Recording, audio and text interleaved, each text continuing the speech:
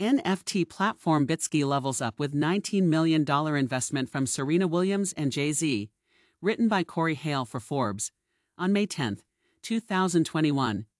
With the NFT boom in 2020, more celebrities and influencers are jumping onto the investing bandwagon.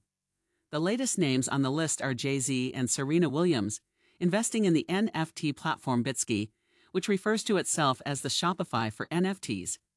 With their help, the series of funding round, led by Andreessen Horowitz, raked in a whopping $19 million, adding to the 55% increase in NFT sales, turning last year's figure of $250 million to $389 million.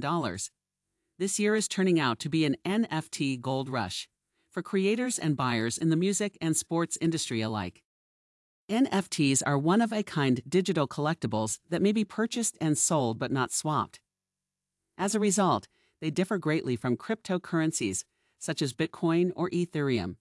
It is one of a kind to its buyer and provides them as much as fractional ownership, in which people who purchase the NFT become the owner of a portion of the artwork being sold. It provides the owner with the possibility to generate substantial returns on investments, so they may gain if they resell their NFT. Bitski is merely another platform where investors can purchase and sell NFTs, and it offers a free trial until you publish an NFT, after which you may choose from one of the 3-tier plans ranging from $99 to $1,499 each month. There is growing concern that the NFT craze will fade and the bubble that it has created will burst. But with its incorruptible blockchain technology and the fact that even minor artists are being recognized by the industry that NFTs have begun to build, it does not appear that bubble will burst anytime soon.